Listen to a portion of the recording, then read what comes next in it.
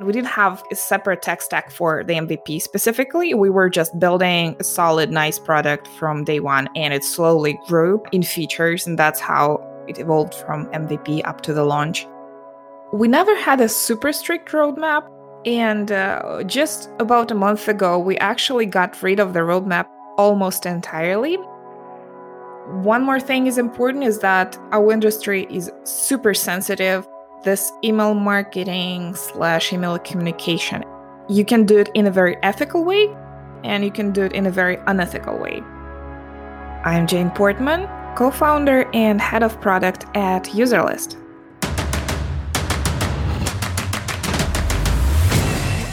This is Code Story, a podcast bringing you interviews with tech visionaries who share in the critical moments of what it takes to change an industry and build and lead a team that has your back. I'm your host, Noah Lappart, and today how Jane Portman built her latest startup to solve the problem around automated emails and in-app messaging. All this and more on Code Story.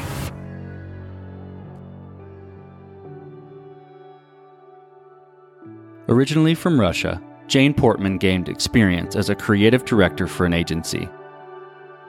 She's been involved in tech as a designer for 16 years, occupying different design jobs. In fact, product work and design is also her hobby. Jane is married with 3 kids and shares entrepreneurial love with her husband. Having a college degree in applied information technology to the legal side of business, she has a solid foundation baseline for understanding the tech world. A few years ago, Jane was selling her first SaaS product and moved forward recruiting some co-founders to work on a new idea around a problem she was having with automated email and in-app messaging. This is the creation story of Userlist.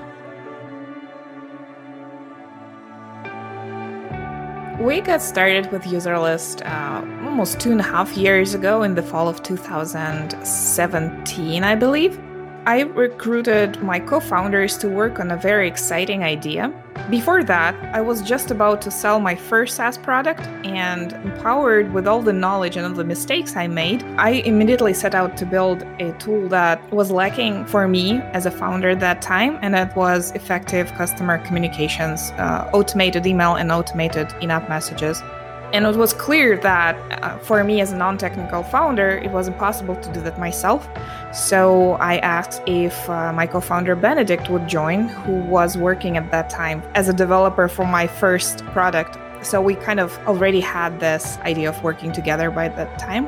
And there was also a third co-founder, Claire Sulentrop, who was one of the best marketers I knew. So it was sort of a team first thing. But the idea for Userlist was to build a relatively simple, relatively affordable tool for small to medium-sized SaaS companies that would help them talk to their users after they sign up. So unlike other traditional email marketing tools, we were focusing only on users and the user relationship and analyzing user behavior-triggered communications, and so on and so forth. So that's been growing ever since. Initially, we started with email only, but we're launching in-app messages as an additional channel, which hopefully will differentiate us from other email service providers out there and help our customers send communication via the appropriate channel whenever appropriate. So you mentioned in-app messages. Is that mobile or is that web application? That's a pop-up widget in the bottom right or whatever corner you choose of your app. And it does not have a reply feature. So as opposed to like chat widgets, it's not a chat, but it's a way to provide contextual, targeted information to your users while they're onboarding or via many other use cases. Tell me about the MVP. Tell me about how long it took you to build it and what sort of tools you and your team used to bring it to life, that first version.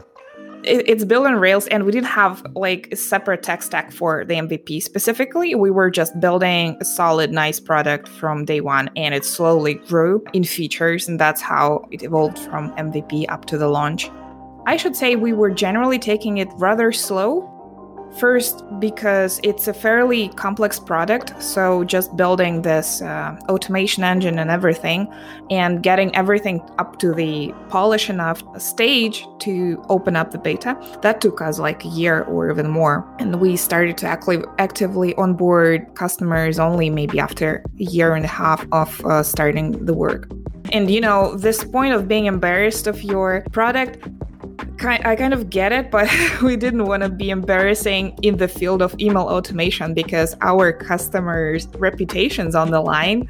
If they send something wrong, that's going to hurt their reputation as SaaS founders. So we wanted to make sure that everything works nice and smooth. And there's also a lot of infrastructure in this industry. We wanted to make sure we have all the paperwork in place. GDPR was a big thing, and it remains, but it was just coming out back then. And we made sure we're compliant. We put together all the policies and help docs because email automation it's not like you can launch a bare app and hope that it will succeed. We wanted to put templates and help docs in place as well, even for the beta users, which might be not wise, but we did. Well, that's interesting. So, there's the approach, and you mentioned it. You want to launch quickly, and if you're not a little embarrassed of the product when you launch it, then maybe you launched too late. But y'all took a different approach of making sure that you built a tight core product that you were pleased with and you knew would please the users before releasing. Is that right? That's exactly right. And it's never been truly half-baked. Sure, we did lack some features, which could be considered essential, but it's never been like half done. It was done, but in a very small scope kind of way. That makes sense. Actually, that's an interesting segue into my next question. As you built that MVP, you can't build everything in the beginning. And even deeper, you can't build everything the way you want to in the beginning. And perhaps that's not totally true for how you and your partner approached user lists, but what sort of decisions and trade-offs did you have to make in the short term? And how did you cope with those? As a team, we have matured over these last 2 years a great deal, as in saying no, we don't have this feature in the moment, it's probably coming up. And we've said a lot of those no's. As professionals in software, we tried our best to align the features that we did have with the minimal viable path to success. So what would empower our users to send nice looking email at the right time, we would do that, and everything else would have to wait. But we did launch without a lot of the features. Thankfully, that is improving all the time. And I think for about maybe since launch in last August, it's been getting less and less embarrassing in terms of the lack of the features. And it also aligns with our product philosophy. We want to keep this simple. In the field of email automation, it's really hard to do that because feature requests come in all the time. People want to do different things with it. So we've matured and learned to say no all the time. And that helps us keep the product aligned with our vision and rather clean in terms of the UI and the features we provide. So how did you progress the product from, the early MVP that maybe had less features than what you wanted? And how did you build your roadmap and decide what was the next thing to build? We never had a super strict roadmap. And just about a month ago, we actually got rid of the roadmap almost entirely as we adopted the shape-up method, the one that Basecamp advocates for. What they recommend is to start with blank slate for almost every developer sprint because circumstances change all the time. And that is true because we did have a sort of a roadmap, but we did not progress through that linearly by any means. As we learned from our customers, there was always something new, some bigger priority coming up, was typically different from what we were planning. Thankfully, our customer base is super adequate, and in general, the patterns that we saw in their feedback correlated with what we had in mind, just that the priorities were sometimes different. A good example would be look and feel of the emails. You still not have the power of customizing that. We just have one very nice looking template, which is basic but polished. We make it our product philosophy to not allow the user to modify it too much at the moment.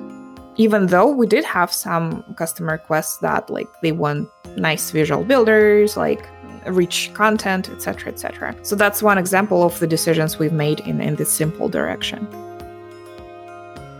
It's interesting to ditch the roadmap and then go with the shape up methodology of the Basecamp company.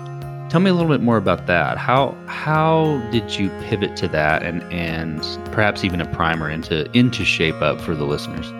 As a team, we started working full-time this January because both of us were consultants for 2 years of crafting user list, and that helps a lot to make more gradual decisions, not to be very hungry for cash and just to be overall a nice, slowly growing company. But since January, we went full-time, and it became obvious that we need better methods of working together as we have more time and more things to build. We decided to explore ways of documenting that, and ShapeUp came along very timely. We both read it and got inspired. And it's interesting that there are a few aspects of that we borrowed, and we didn't borrow like the entire thing. The idea is that features before being built, they need to be shaped.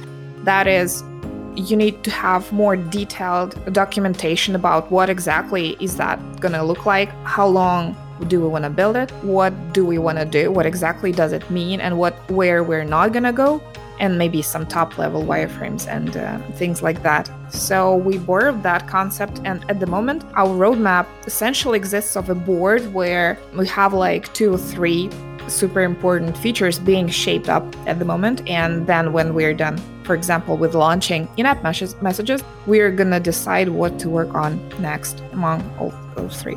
And that's really great because you don't have that looming list of things to be built, prioritized, managed, or whatsoever. And that's a really refreshing thing. So we borrowed this idea of shaping. We also adopted Notion. So we have these feature card documents now for each feature idea. And we use it to document things better than we did before. Before that, for about 2 years, both of us are pretty well-organized people, so it somehow managed to work pretty well even without proper documentation. But as we grow and as we probably will hire people at some point, things like that, we do realize that we need to have things much better structured in terms of the processes. So moving forward, right now you're a 2-person team. At some point, your solution's going to scale. It's going to require new roles, new people to help you grow your company. What would you look for in people when you do get to the point where you're expanding the team to indicate that they are the right people to join you and Benedict on this journey?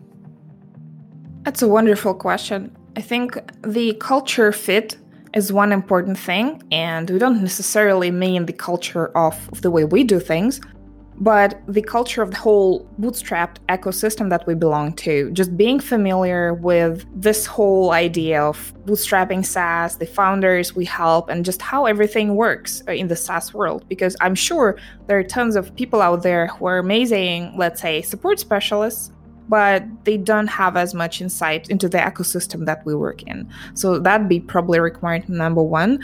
And just making sure that the person is smart and self-organized is probably another important one. And then we can probably figure out the details. One more thing is important is that our industry is super sensitive. This email marketing / email communication, you can do it in a very ethical way and you can do it in a very unethical way. So we want to make sure that all our employees carry on our philosophy of being transparent and legally compliant and ethically appropriate when it comes to our own relationship with the customers and their relationship with their customers. Because as a provider of the tool, we're kind of responsible for the things that we put out in this world. Let's talk about scalability a little bit. As you built the MVP, you created a tight core product that you put out there, perhaps less some features that you wanted, and you progressed the product over time. As you gained a bigger user base, were you having to fight scalability? Were you encountering any performance issues of the product, or did you sort of build that in from the beginning? We have not had any super serious crisis, but we do come back to the topic of performance regularly, and Benedict does improve the ways our database works and serves more customers and sends more messages. Email sending by itself, it's a pretty interesting thing. As per choosing a provider that will deliver emails on our behalf and on behalf of our clients, that was not straightforward because there are many options out there, and we wanted to make sure we pick the right one. So we ended up going with SparkPost, and they serve customers like Twitter or Intercom. Well, the challenge is that Userlist is not Twitter or Intercom yet, and it's sometimes challenging to organize. Like, sending limits are a big thing, and we spent a deal of our time negotiating with the email providers so that like email rates for daily broadcasts and things like that are good enough to fit our customer base size. So it's a thing, and we keep working on that as our customer base grows. That's probably needs to be considered if you ever venture out to build an ESP yourself. So as you step out on the balcony and you look across what you and Benedict have built with Userlist, what are you most proud of? I'm most proud of the team that we've been able to put together. Even though it's a team of 2 people, it's still pretty awesome how we have evolved in our relationship, and that we're really predisposed to grow and being wise, and how we matured together over these last 2 years. So that's a super important aspect. And the other part of that would be just the lovely infrastructure of things that took years to put together. The corporation itself, the tool, the help docs that I mentioned, all the legal documents, it would take weeks and weeks of work to start from scratch. And it's wonderful that we don't have to do that all together. Now that we have all the surrounding infrastructure in place, we can just like move forward and amplify our growth. And that's a wonderful story, because I've heard the happiness of a person depends on not only on the current situation, but also on the vistas, on the wonderful perspectives ahead. And at every point in time, we try to be the stage where we have all these things nicely done, and then we can keep moving forward and keep growing. So that's a wonderful feeling. Let's flip the script a little bit. So tell me about a mistake you made and how you and your team responded to it. I should be super grateful that we didn't make any big time screw ups, even though we did have a few episodes where things did not go super smooth, like broadcast for one of our customers would be stuck or something like that. That is super embarrassing, but thankfully it was just emails not being sent and nothing really bad and dramatic. So I guess the biggest mistakes are yet to come. But I'm kind of grateful that we didn't have big time screw-ups. When we do have minor daily mistakes, we always try our best to keep human, to apologize, and we're always generous with plans, refunds, and everything that's relevant to money, because money is just an operational thing, and human relationships are much more important. I think that we learn the most from the mistakes we make, and I think that sharing those really helps future builders, entrepreneurs, and others, not to make those same mistakes and make some other ones so they can share with other people. So what does the future look like for Userlist, for the product, and for your team? We just got funded by TinySeed, which means that we have a salary runway in these hard times, and that couldn't be more exciting. This means that we can make braver product decisions. Just about a couple weeks ago, we launched a new $9 plan, which is like our equivalent of doing a free plan for businesses who are just starting out. And we've been working super hard to make that happen and to sort of open the floodgates to all kinds of small businesses out there. It's a little bit too early to say how that's working out, but we can already observe better traction. And we're hoping that and the funding and the new in-app messaging feature will sort of fuel our growth this year. Also, mentorship and peer support from TinySeed batch is also a great thing. So we're looking forward to making use of that. And I guess growing and then scaling our team slowly and efficiently, that's a way forward. We're looking forward to this. So TinySeed is an accelerator for bootstrapped teams. Is that right? That's correct. That's an accelerator run by Rob Walling of MicroConf and RIP and Ina Wolsat. It's not a huge amount of money, but what makes them special is that they're designed for bootstrap founders. So you can take funding, but remain a bootstrap company by spirit. So retain the freedom while enjoying the mentorship and peer support. Very cool. Congrats on that. So who influences the way that you work, Jane? A CEO, CTO, architect, or any person really? Name a person that you look up to and why. I can say that I have a specific person that I particularly admire because I tend to admire a lot of people in our ecosystem and especially admire those who are brave enough to share their insights and help people who are just starting out. When I was learning, the important people that I followed were Amy Hoy. Brennan Dunn was super big on my consulting career. Nathan Barry, when he was teaching people to write books. So that influenced a lot of my book writing in the past, and that was great. And right now I'm looking what Nathan is doing at ConvertKit, and they're like light years ahead of Userlist at scale, but it's amazing to see what they're done. The Basecamp stuff remains a classic, as we already mentioned, the Shape Up. And also have a few people out there in the SaaS industry who are kind enough to be our mentors and to provide advice for us in some daily struggles. So that's already available. Just overall peer support of the whole Bootstrapper community is wonderful. Sounds like you have a lot of different influences that shape the way you go about your day-to-day and your business creation. Is that right? Yeah, I should say so. And I still love reading business books and getting insights. For example, one of the bigger ones lately were books by Simon Sinek. And I don't particularly treasure him as a business person because he's a writer. One of the ideas of starting with the why continued in his book, The Infinite Game. They really, really resonated with me as a SaaS founder. Yeah, I definitely appreciate Simon's point of view. If you could go back to the beginning, what would you do differently or consider taking a different approach on?